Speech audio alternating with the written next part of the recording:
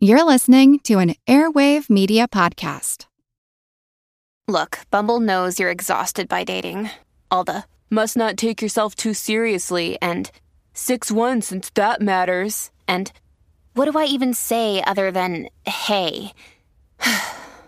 Well, that's why they're introducing an all-new Bumble, with exciting features to make compatibility easier, starting the chat better, and dating safer. They've changed, so you don't have to. Download the new Bumble now. Many of us have those stubborn pounds that seem impossible to lose, no matter how good we eat or how hard we work out. My solution is PlushCare. PlushCare is a leading telehealth provider with doctors who are there for you day and night to partner with you in your weight loss journey. They can prescribe FDA-approved weight loss medications like Wegovy and Zepbound for those who qualify.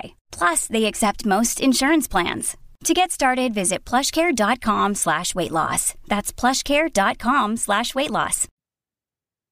I'm Jay Zigmont, and this is the Earn and Invest podcast.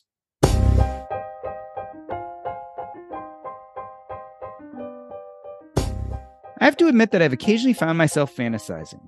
Things would be so much easier if I didn't have children. This is especially true when it comes to finances. They have cost far more than expected, even when we are trying to be sensible. For instance, our love of the public and tax-supported school system was not enough to keep my daughter in an environment in which she was being relentlessly bullied.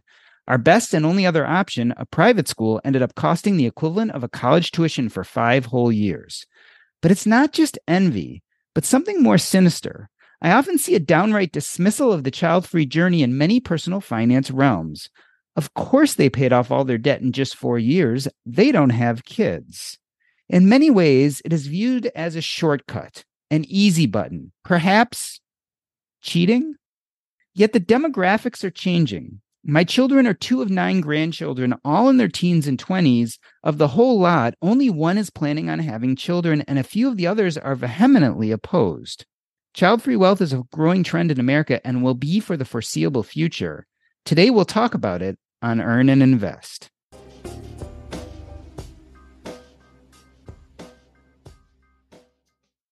Jay Zigmont is the founder of Childfree Wealth, a life and financial planning firm dedicated to helping child-free and permanently childless people. Dr. Jay is a certified financial planner and author of the book Portraits of Child-Free Wealth. He is also the co-host of the Childfree Wealth podcast. His PhD is in adult learning from the University of Connecticut. Jay, welcome to Earn and Invest. I read your book Portraits of Child-Free Wealth cover to cover and found a lot of valuable insight. Yet I noticed that you do have some harsh critics. I'm going to quote here from a review. They say you are a self-gratifying man, congratulating yourself for dedicating to a life of meaningless consumerism and laziness. I would never trade my 4 kids and the joys that come with spending time with them in exchange for having more money in my bank account. It raises the question that I think a lot of people have. Is being child-free selfish? I don't know if it's selfish or not. I'll come back to it just one second. I love these reviews.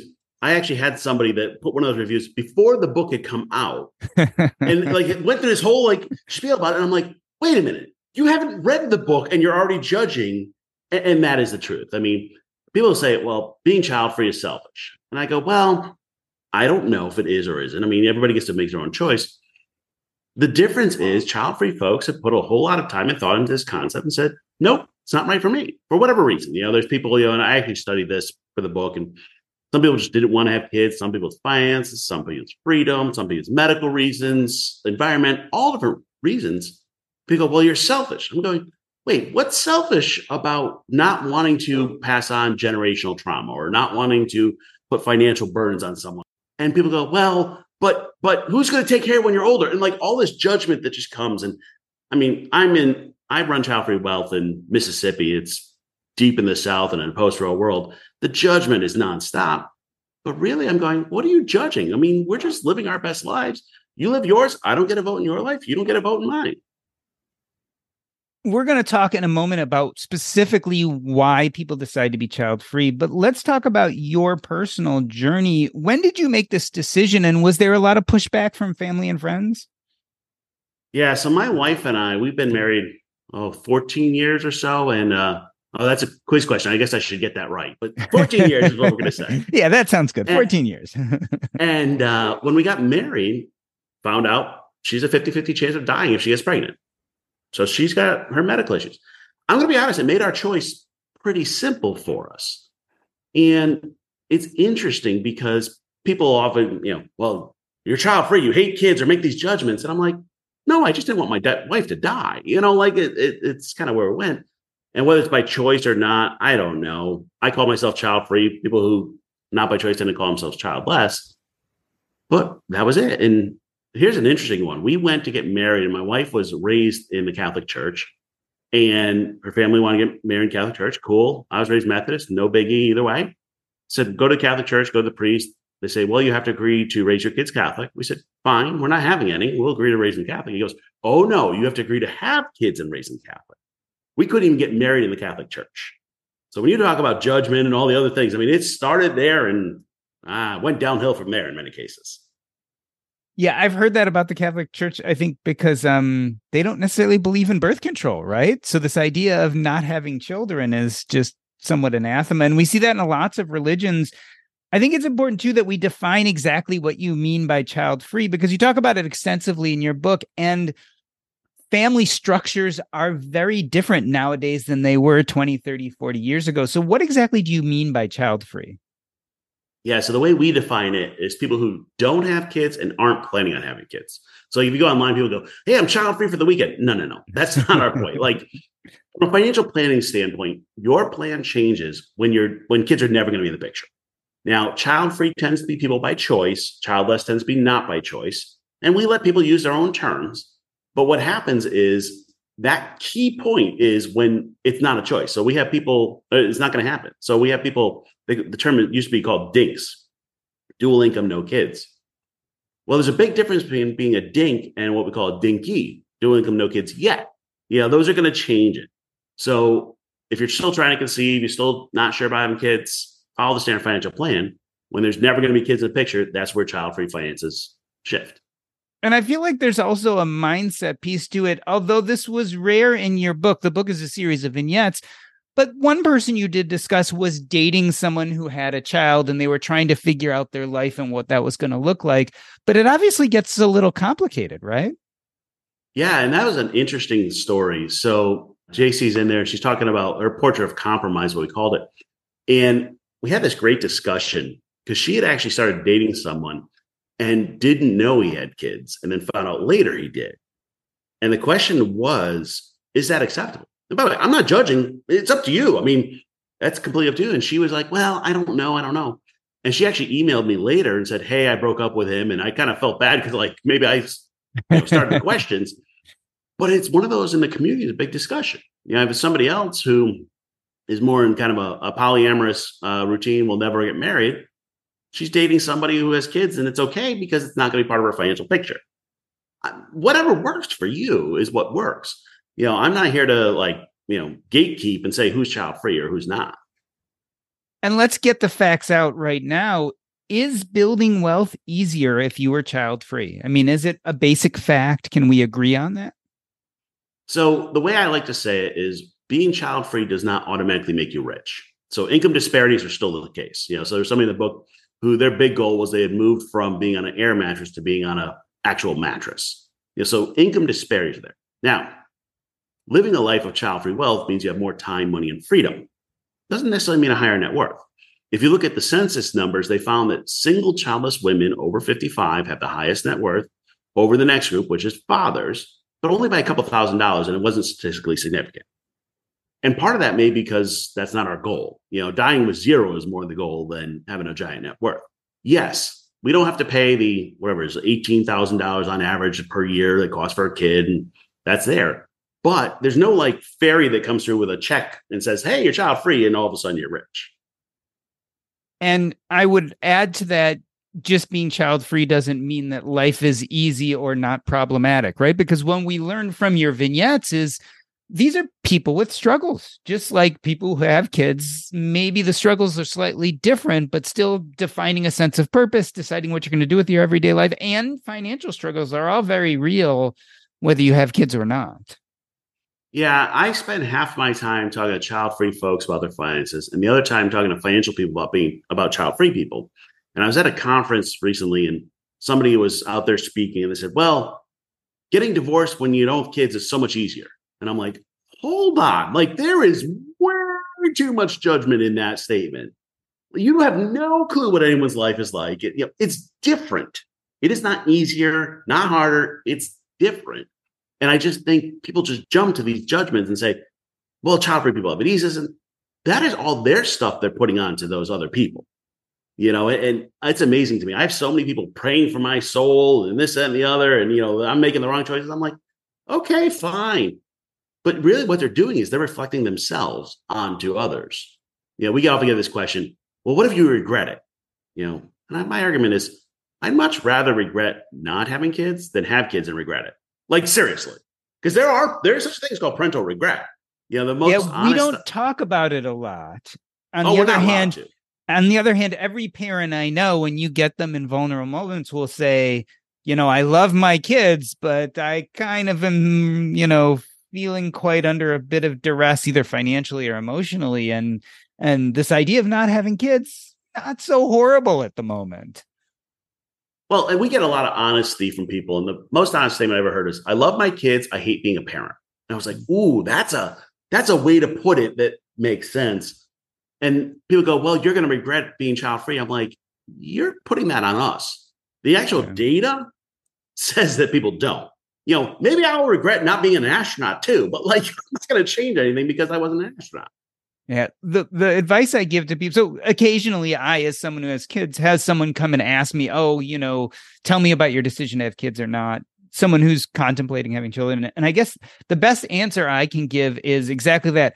I love my children, but now seeing them 16 and 19, if we had had some type of medical problem and we couldn't have had kids, I think knowing what I know now, I would be at peace with that. On the other hand, I can't even imagine living a life different than the one I live now. And I guess that's my way of coming to terms with the fact of acknowledging that kids add a whole different part to your life emotionally and financially, and it's not all good. I mean, some of it's just downright difficult and painful. Well, and I don't judge them, and I'm just asking them, hey, not judge me. It's just, in an ideal world, your life choices be your life choices. I think what we find though is that the standard life script says you go to school, you get married, you have kids, you buy the house, you retire, you pass the generation. That is so ingrained in culture and religion and life that anyone that goes against it, the technical term, you're a deviant. You've deviated from the plan. People are like, oh, you're doing the wrong thing. No, I'm doing my own thing.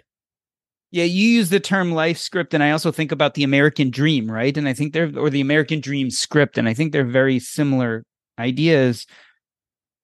It's not easy to go against the grain, especially I think in the older generations. As I was mentioning in my introduction, the kids actually nowadays are looking at climate change and the political upheaval. And a lot of them are voicing, I don't know if I want to bring kids into this world, but certainly in the older generations, you were really being outside the norm if you said, I don't want to have kids. So why do people make this decision? Is it as varied as the number of people, or there's some real central themes to why do people decide not to have kids?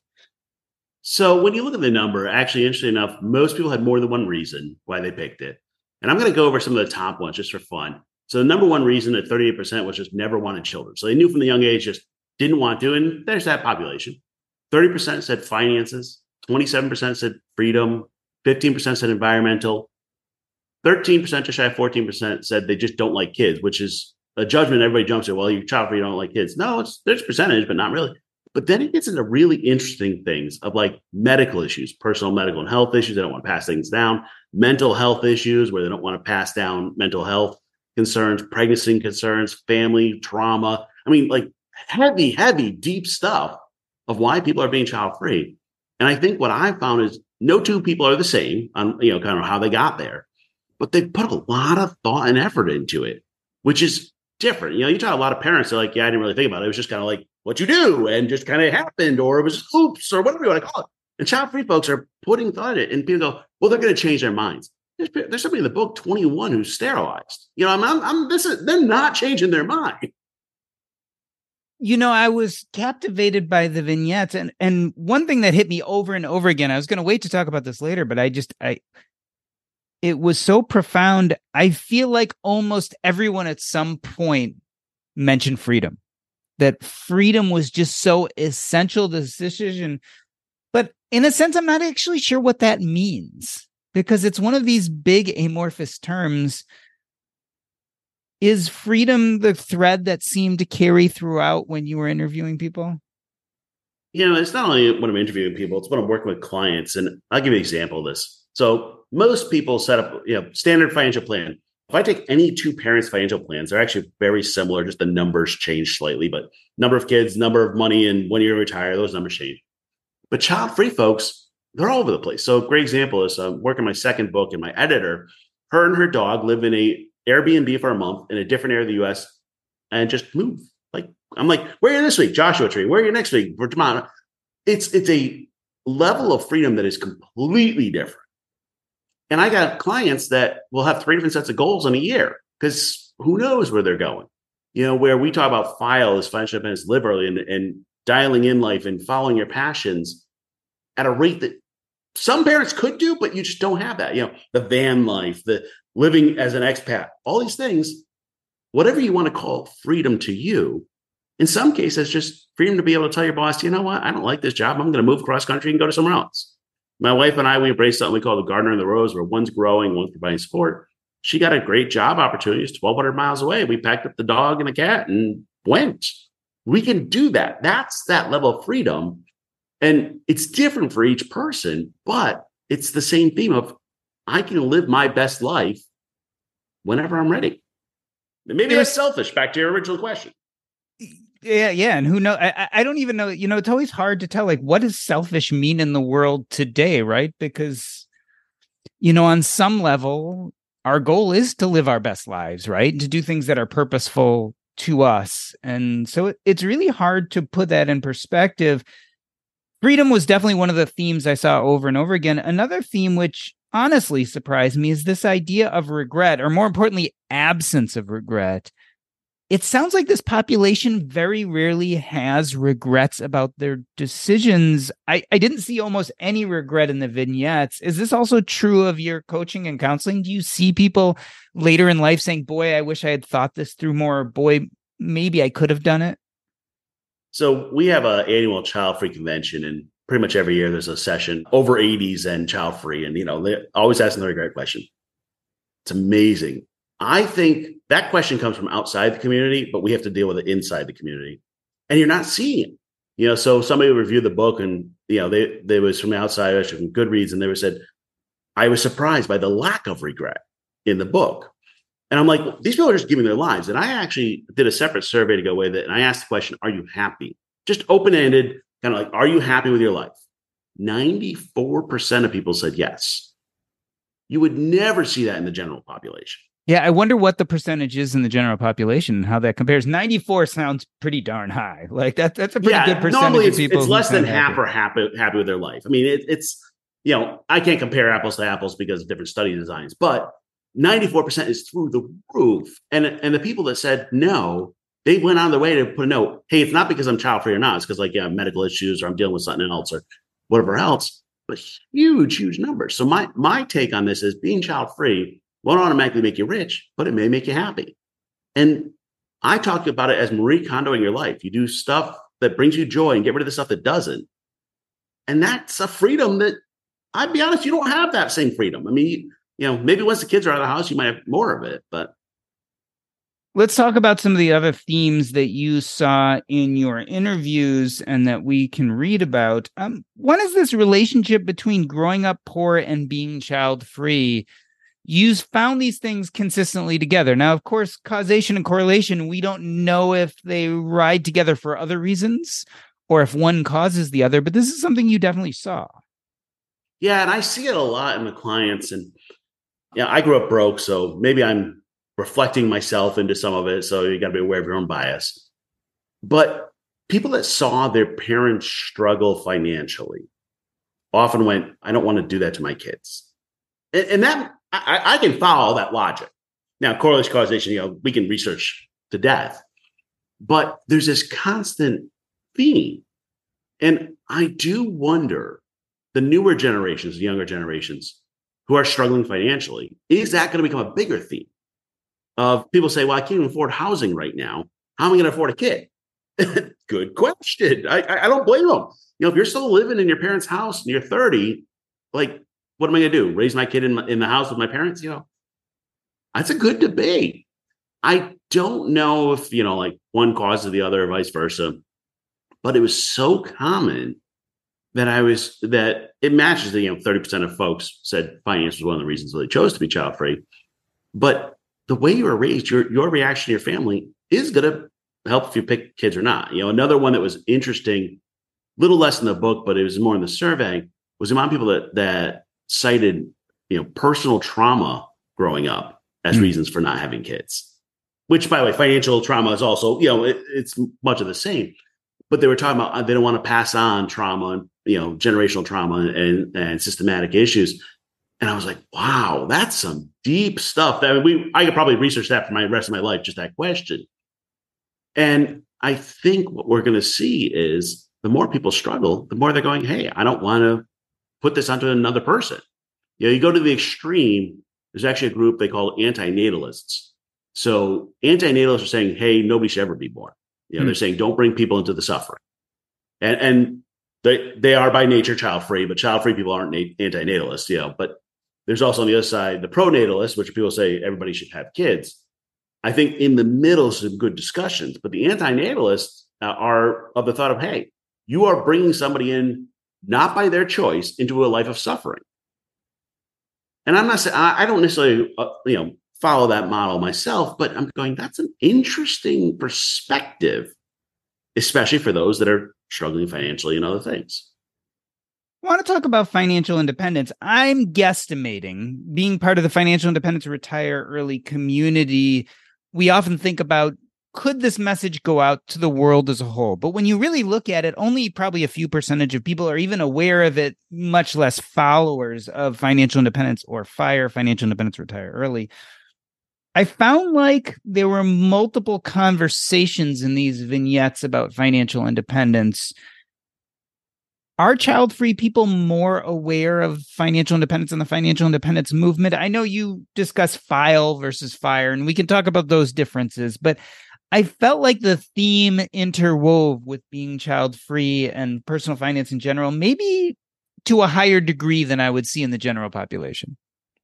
Yeah, I think one of the interesting things you look at is if people who are child-free get out of debt, max out their retirement accounts, and just don't do anything silly, they're on the path to financial independence. But just kind of the nature of the beast. It's simpler. Yeah, it is. I mean, you don't have the outside costs, and you just do the right things for a while, and you're okay. And to the point where I called a lot of the people just did, boring finance, and we're okay with it. It wasn't called financial independence; it just kind of like did the right thing. The interesting thing, and since I've done the book, I've done more research on this. What I'm finding is child-free folks don't really want to retire.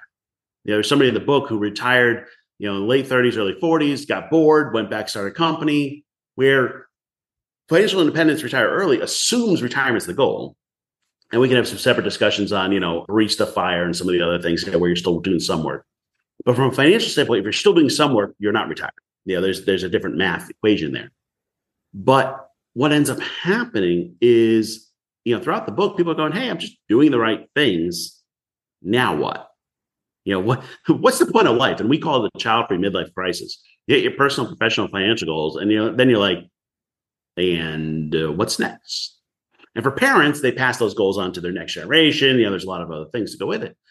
But the child-free folks are like, And whether you want to call that financial independence or just good finance, whatever, there are people in the book talking about, the kind of the Susie Orman way, who Susie wouldn't say is financial independence.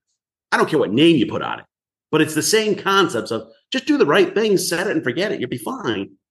And that is something that I see often in the child-free community.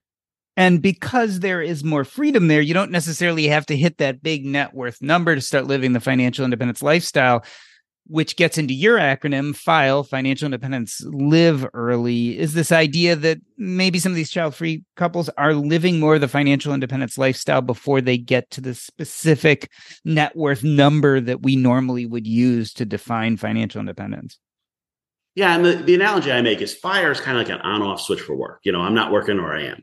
FILE is more of a dimmer switch. Let me find the right thing and invest in me and invest in my life and go back to school and become a librarian or whatever it is, and be happy with life.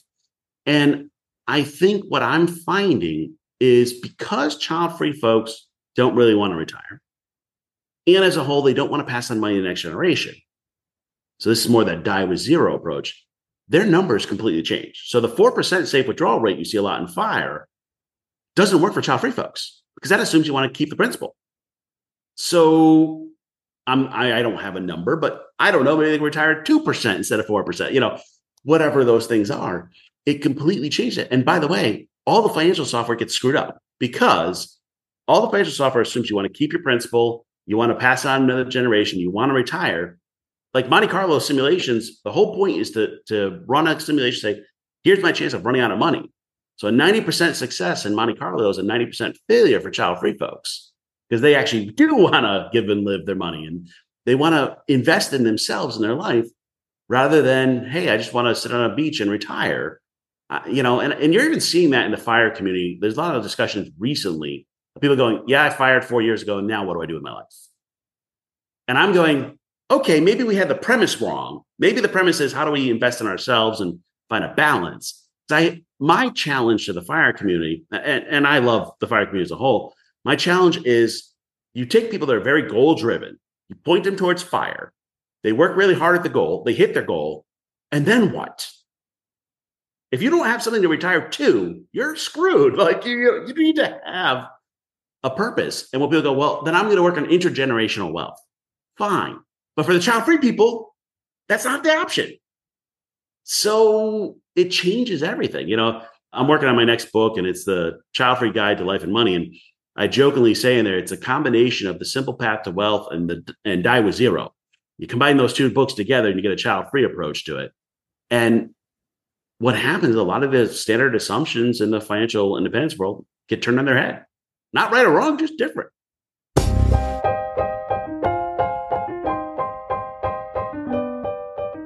We are talking to Jay Zigmont. He's the founder of Childfree Wealth, a life and financial planning firm dedicated to helping child-free and permanently childless people.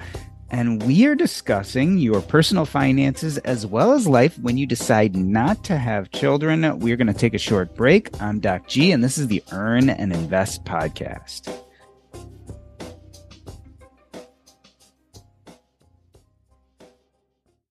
This episode is brought to you by Range Rover Sport. Range Rover Sport leads by example. With a visceral, uncompromising, and dramatic feel, this car helps you rise to the occasion. How does it do that? Range Rover Sport has powerful on-road performance and commanding all-terrain capability by combining assertiveness with signature Range Rover refinement. This is the car that redefines sporting luxury.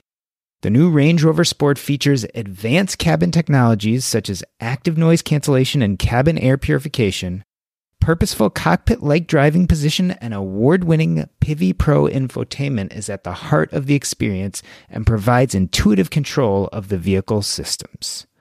Design your Range Rover Sport at LandRoverUSA.com. Once again, explore and build your Range Rover Sport at LandRoverUSA.com. That's LandRoverUSA.com.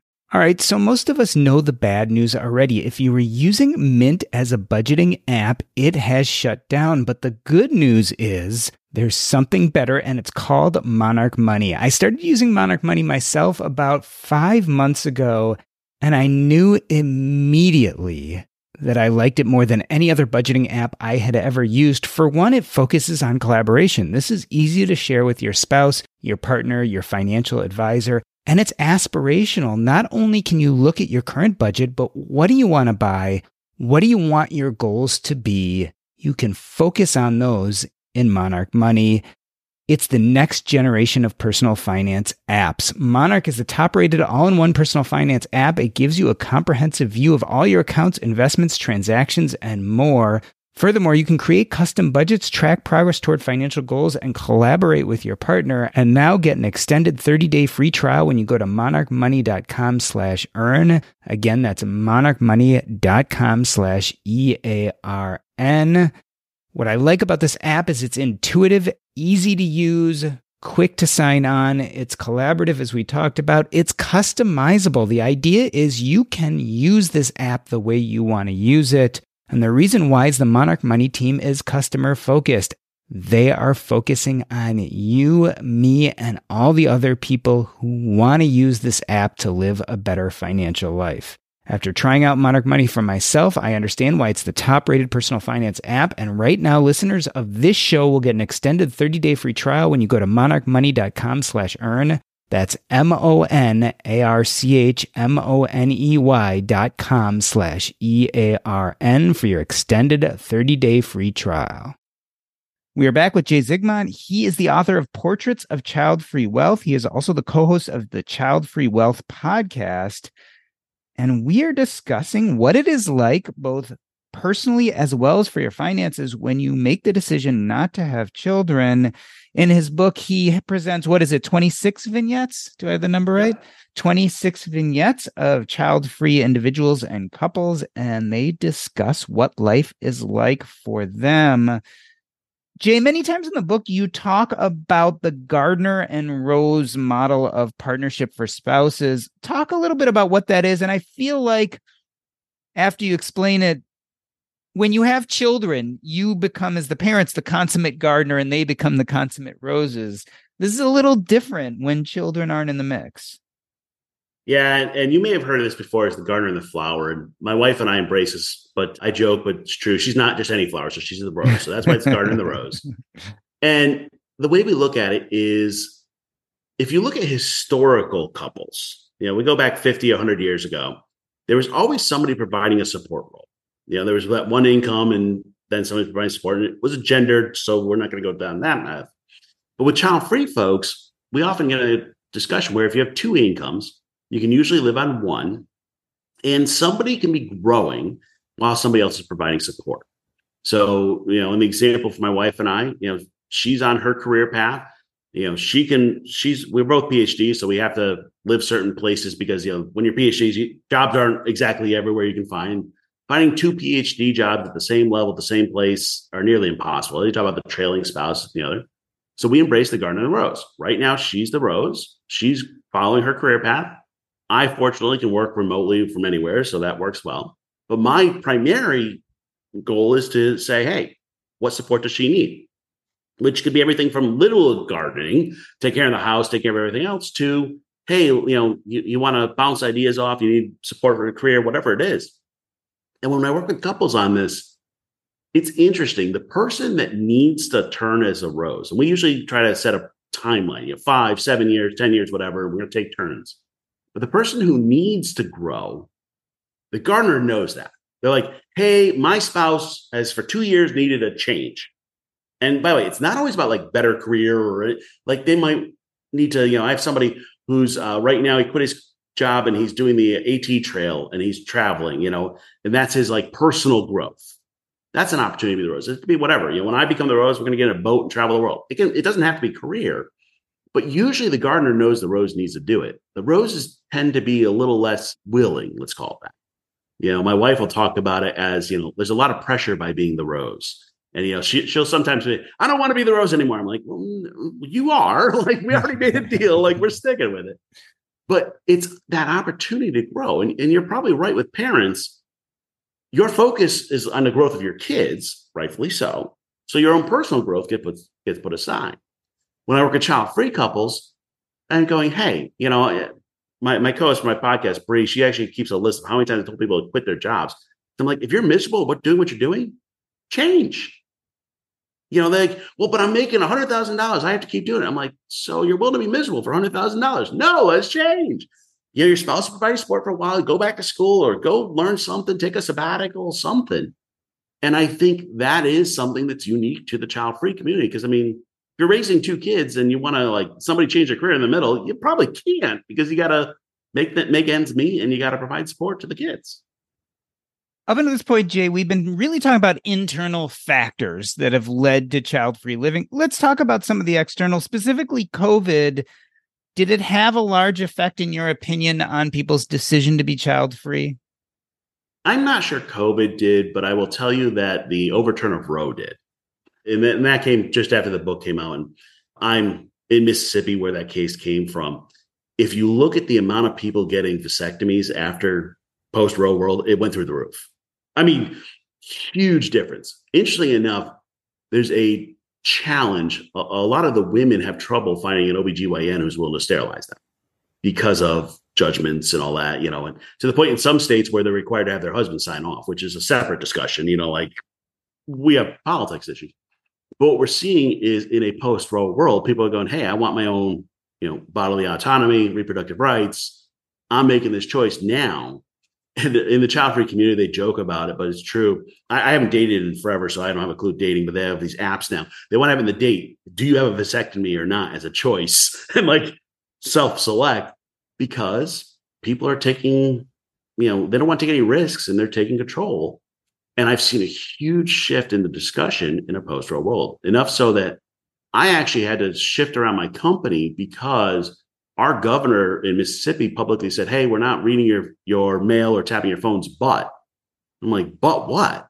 What you come to find out is your financial records, they're regulated, so they can pull whatever it is. And even medical records, we're now finding that they can sometimes pull.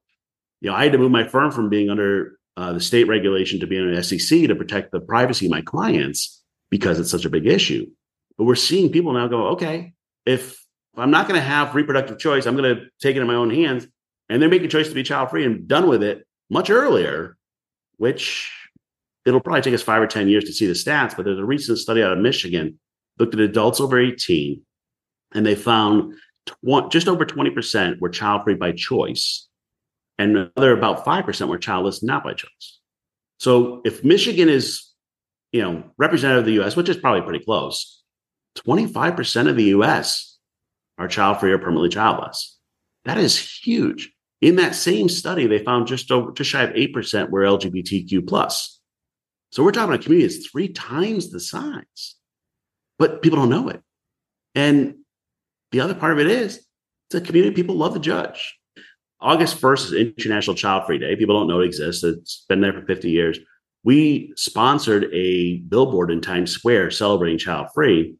And it was interesting. Child-free community loved it. And then people from the outside, I had somebody post, well, this is a global psyop to get people to not have kids. And you're trying to, and I'm like, dude, we're just trying to live our life. Yeah.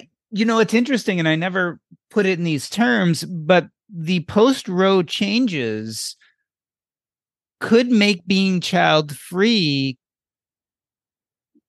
disadvantageous, put you under the microscope, put you under further investigation, just because this idea of maybe you're child-free because you are somehow searching for abortions, searching to do something illegal. I never thought about the persecution, but this would be a community that could be quite affected by some of these laws, especially in southern states.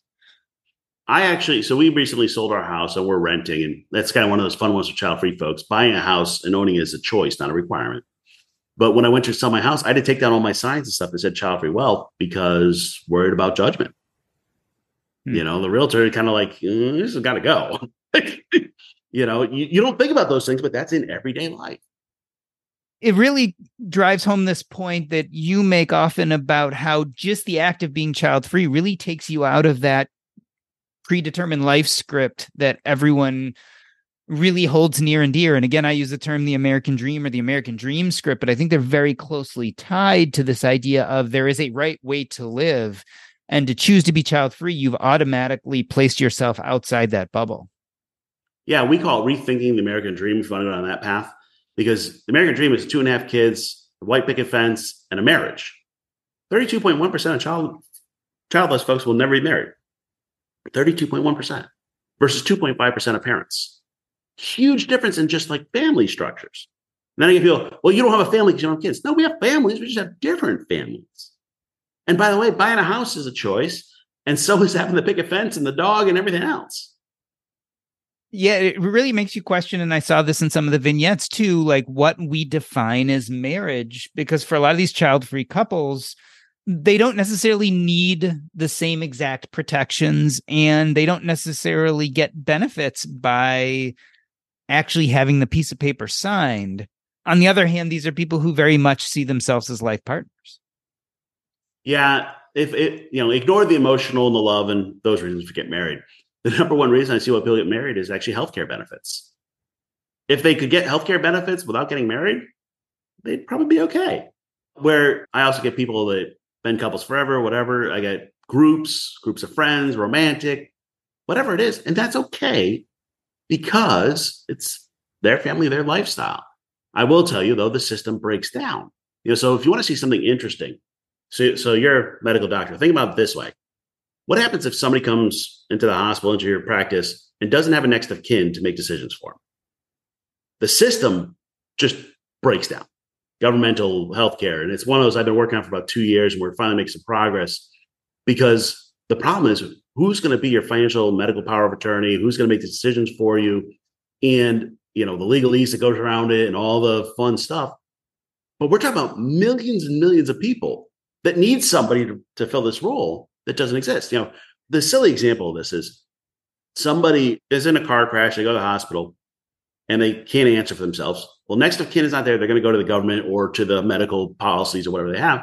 But the big question is, well, then who lets their dog out?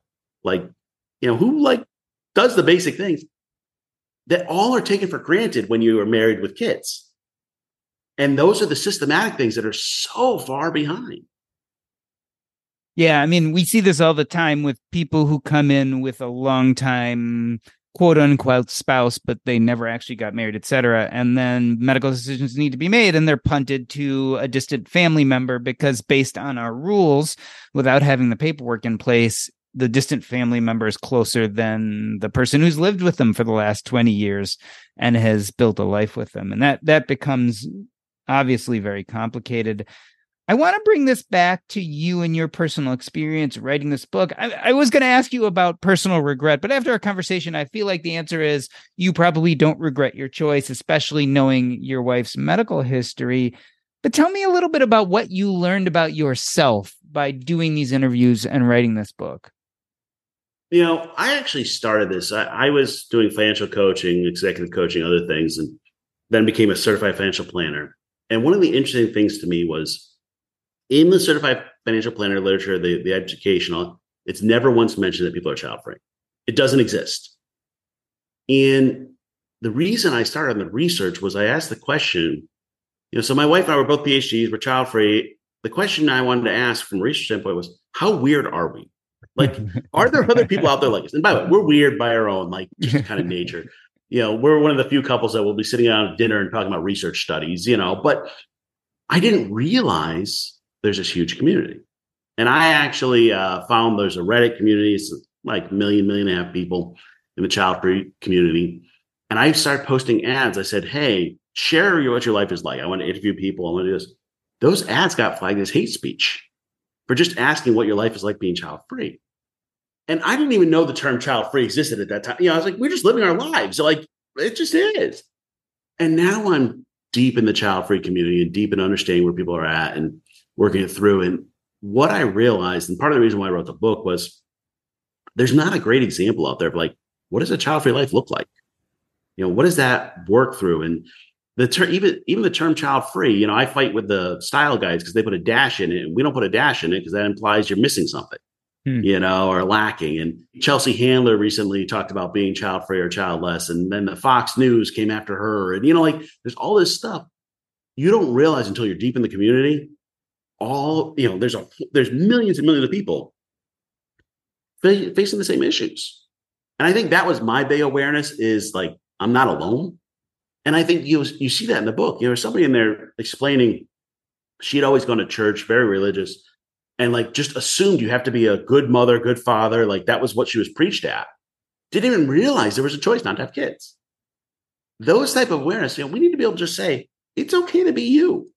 And I think that's been my big growth of saying, yep, it's okay to be different. There's people out there like me. I'm actually very normal within the child-free community. I'm just very abnormal in the bigger community. Is the backlash from society as a whole the biggest issue that the child-free community faces? I think it is. I did an article for Men's Health, I think it was, and they were talking about it, the dink life. And the biggest issue is everybody has an opinion. So I worked in healthcare before, and I had a staff member stop me in the hall and say, I've been thinking about you and your wife, and you're both really smart, and you need to have kids. Yeah. And I'm like, who in the world do you think you are? Like, what? This is somebody who works for me. And somebody said to me once, I told the story, I said, well, did you tell HR? I'm like, we worked in HR, okay? But that's just normal. The judgment, it's one of the few communities it's still okay to judge.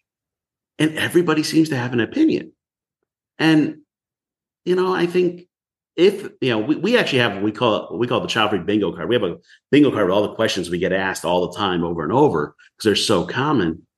But I think if we can just as a community go out there and go say, yep, we're child-free. It's okay. We're fine. Leave us alone. And if other people would accept that, it'd be great. Right now in a post-Roe world, it's been heightened to a point where it's gotten ridiculous. Somebody else tried starting a child-free financial planning firm actually in Tennessee, and he had kids, and like his community and church started saying, well, you hate kids and making these judgments and he had to shut down serving child-free folks because it didn't help. And I'm like, yeah, you got to be willing to take the beatings. I get people all the time on our social media making judgments, and I'm like, why? Like, what did I do to bother you? Well, Jay, I wanted to thank you for coming on the show today. I very purposefully started this interview with a negative review of your book to really bring up this idea of the backlash, what we've just been talking about. But when I look at my own life and the people around me, a lot of the younger generation is really talking about this as being not only a viable option, but probably the right option for them. As you mentioned, the numbers are actually staggering. We're talking about maybe 25 to 35% of the population who is looking at this as a lifestyle that's appealing to them. And why shouldn't it be? And I think that's the question I really wanted to ask with this episode today. I want to end this episode the way I end every episode by asking you what is up next in your life and where we can find you. First and foremost, what is the best way for us to get a copy of Portraits of Child-Free Wealth? Yeah, you can download a copy of the ebook at childfreewealth.com/book. Awesome. And tell me what's going on with the Child-Free Wealth podcast. Yeah, so we are, it's interesting. I've been very happy with the response. We're diving into the child-free topics because we're trying to serve, you do the math, 20% of the U.S., 25% of the U.S., and there's 300 million people there. There's a lot of child-free people. And really what we're trying to say is, by the way, it's okay that your finances are different, and here's how to do that. And I appreciate people like you bringing us on and going, I didn't realize how different it was. And that's the discussion we're trying to start. It's really this discussion around, hey, there's a different recipe and it's okay. And if people want to reach out to you, ask you questions, hopefully thoughtful, logical questions and not hate mail, what is the best way for them to reach you? Yeah, childfreewealth.com and on all socials except for Twitter at Childfree Wealth. And I say except Twitter because Elon Musk decided that childless folks have no stake in the future, shouldn't have a vote. That's the type of stuff we're dealing with. Well, Jay Zigmont, thank you so much for being on Earn and Invest today. Thanks for having me. That's a wrap.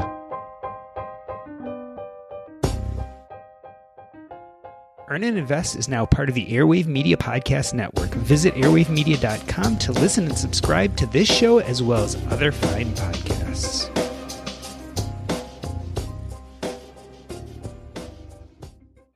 All right, I know. I'm going to do the broken record thing here. I've talked about these things before, but I think it's really important when we're talking about child-free wealth. This idea that if you don't have children, it is easier to accumulate wealth, or you can do more of what you want to do. In fact, I've often heard people in the personal finance world or the FIRE world, financial independence, retire early, almost sneer when they talk about young married couples, especially who don't have children. And they kind of say, well, that's the easy button, right? Of course, they're going to become financially independent and retire early. They don't have kids. What do they have to worry about? It's almost a negative connotation that I get from people when we discuss this issue. And I find it interesting because I think we're making the same mistake that I think we often make with money, and a point that I make often in taking stock. When you make that comment towards child-free wealth, when you say, well, of course they have it easy, they don't have kids, what you're really doing is you're putting the cart before the horse. And I think we do this with personal finance way too often. We put our net worth and our money goals before our purpose, identity, and connections. Again, this sounds a little bit like taking stock, but the whole point of that book was to say that purpose, identity, and connection should come first, and then building wealth around those things should come second. So how does that relate to child-free wealth? Well, the point is people who decide not to have children and thus are getting to financial independence faster or even slowing down and doing the things they want to do before they get to financial independence are doing just that. They're putting purpose, identity, and connections before their net worth. They're making this decision about children because for them, having children doesn't benefit their sense of purpose, identity, and connections. You may morally or ethically agree or not agree with that. That doesn't really matter. The point is, by deciding to be child-free, you're putting purpose first. In this case, it's freedom. Most people who decide to not have kids want the freedom to be able to travel, to be able to do their hobbies, to relax, to pretty much do whatever they want. They're putting purpose before net worth, while considering what is purposeful for them and how they want to live their life. The same is true for people who decide to have children. If you decide to have children, then in a sense, you're also putting purpose, identity, and connections first because having children fulfills somewhat your sense of purpose, identity, and connections. So again, you are putting what's important to you in front of the economics. Of course, having children is going to cost money and is going to slow you down towards fire. But guess what? If you're childless and decide to travel a lot or pursue a hobby, that's also going to slow you down and probably cost you money and keep you from getting to financial independence faster. There is really no difference. So I don't think we really need to talk about child-free wealth. I don't think we have to really consider how that interacts with personal finance if we keep in mind the general theory that we should look first at purpose, identity, and connections, and then use that structure that we've built around living a good life and build our finances around that. I think when we do this, you stop looking at not having kids as a cheat code. It just means that for you, purpose looks like putting your money and energy into different things. Whereas if you want to have kids, then that fulfills you. But in both cases, what's really important is that money comes second. You don't decide to not have kids because it's better financially. You decide not to have kids because it doesn't fulfill you. And if you want to have kids, ultimately most people decide to have them whether they can manage it financially or not, because it's important to them, because they put their purpose, identity, and connections first.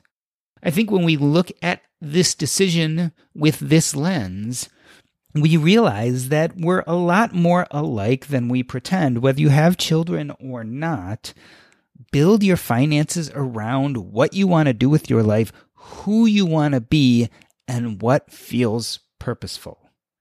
Kids, no kids, it's a personal choice.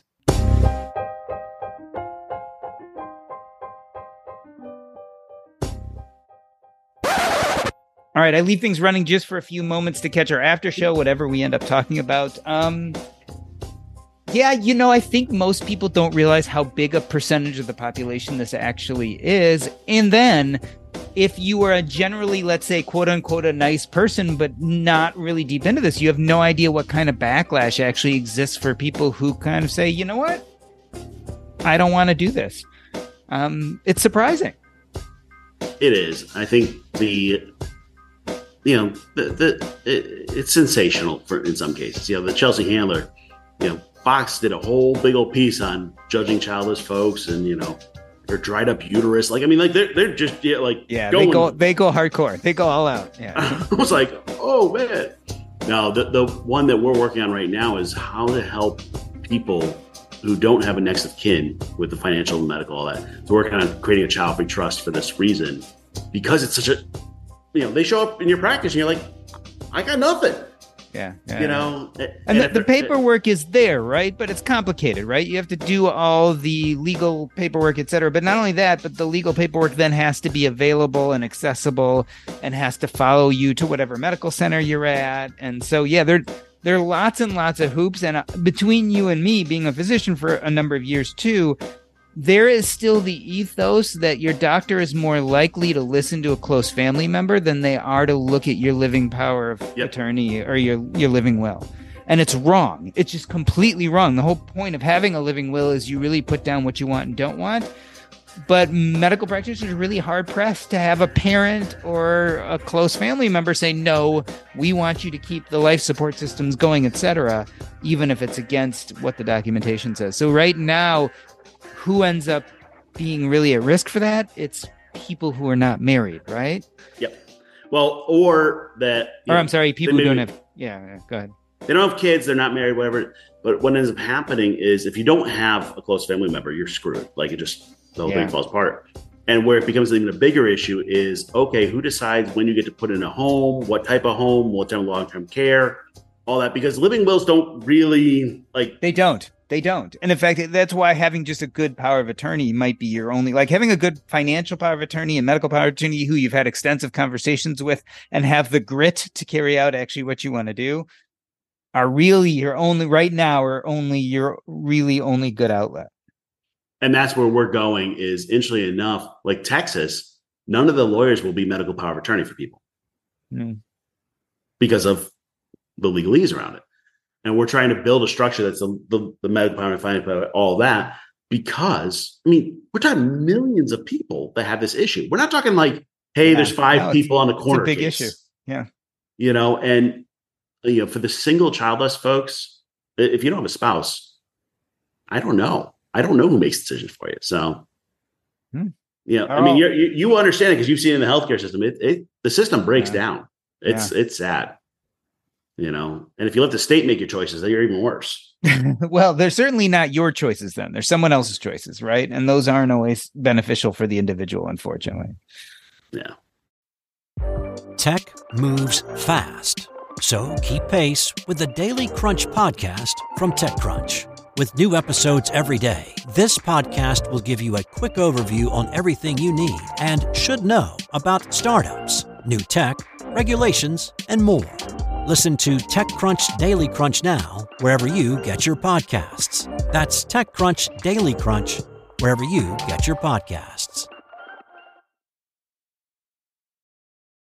It feels really good to be productive, but a lot of the time it's easier said than done, especially when you need to make time to learn about productivity so you can actually, be productive. But you can start your morning off right and be ready to get stuff done in just a few minutes with the Inc. Productivity Tip of the Day podcast. New episodes drop every weekday, so listen and subscribe to Inc. Productivity Tip of the Day wherever you get your podcasts. That's Inc. Productivity Tip of the Day wherever you get your podcasts.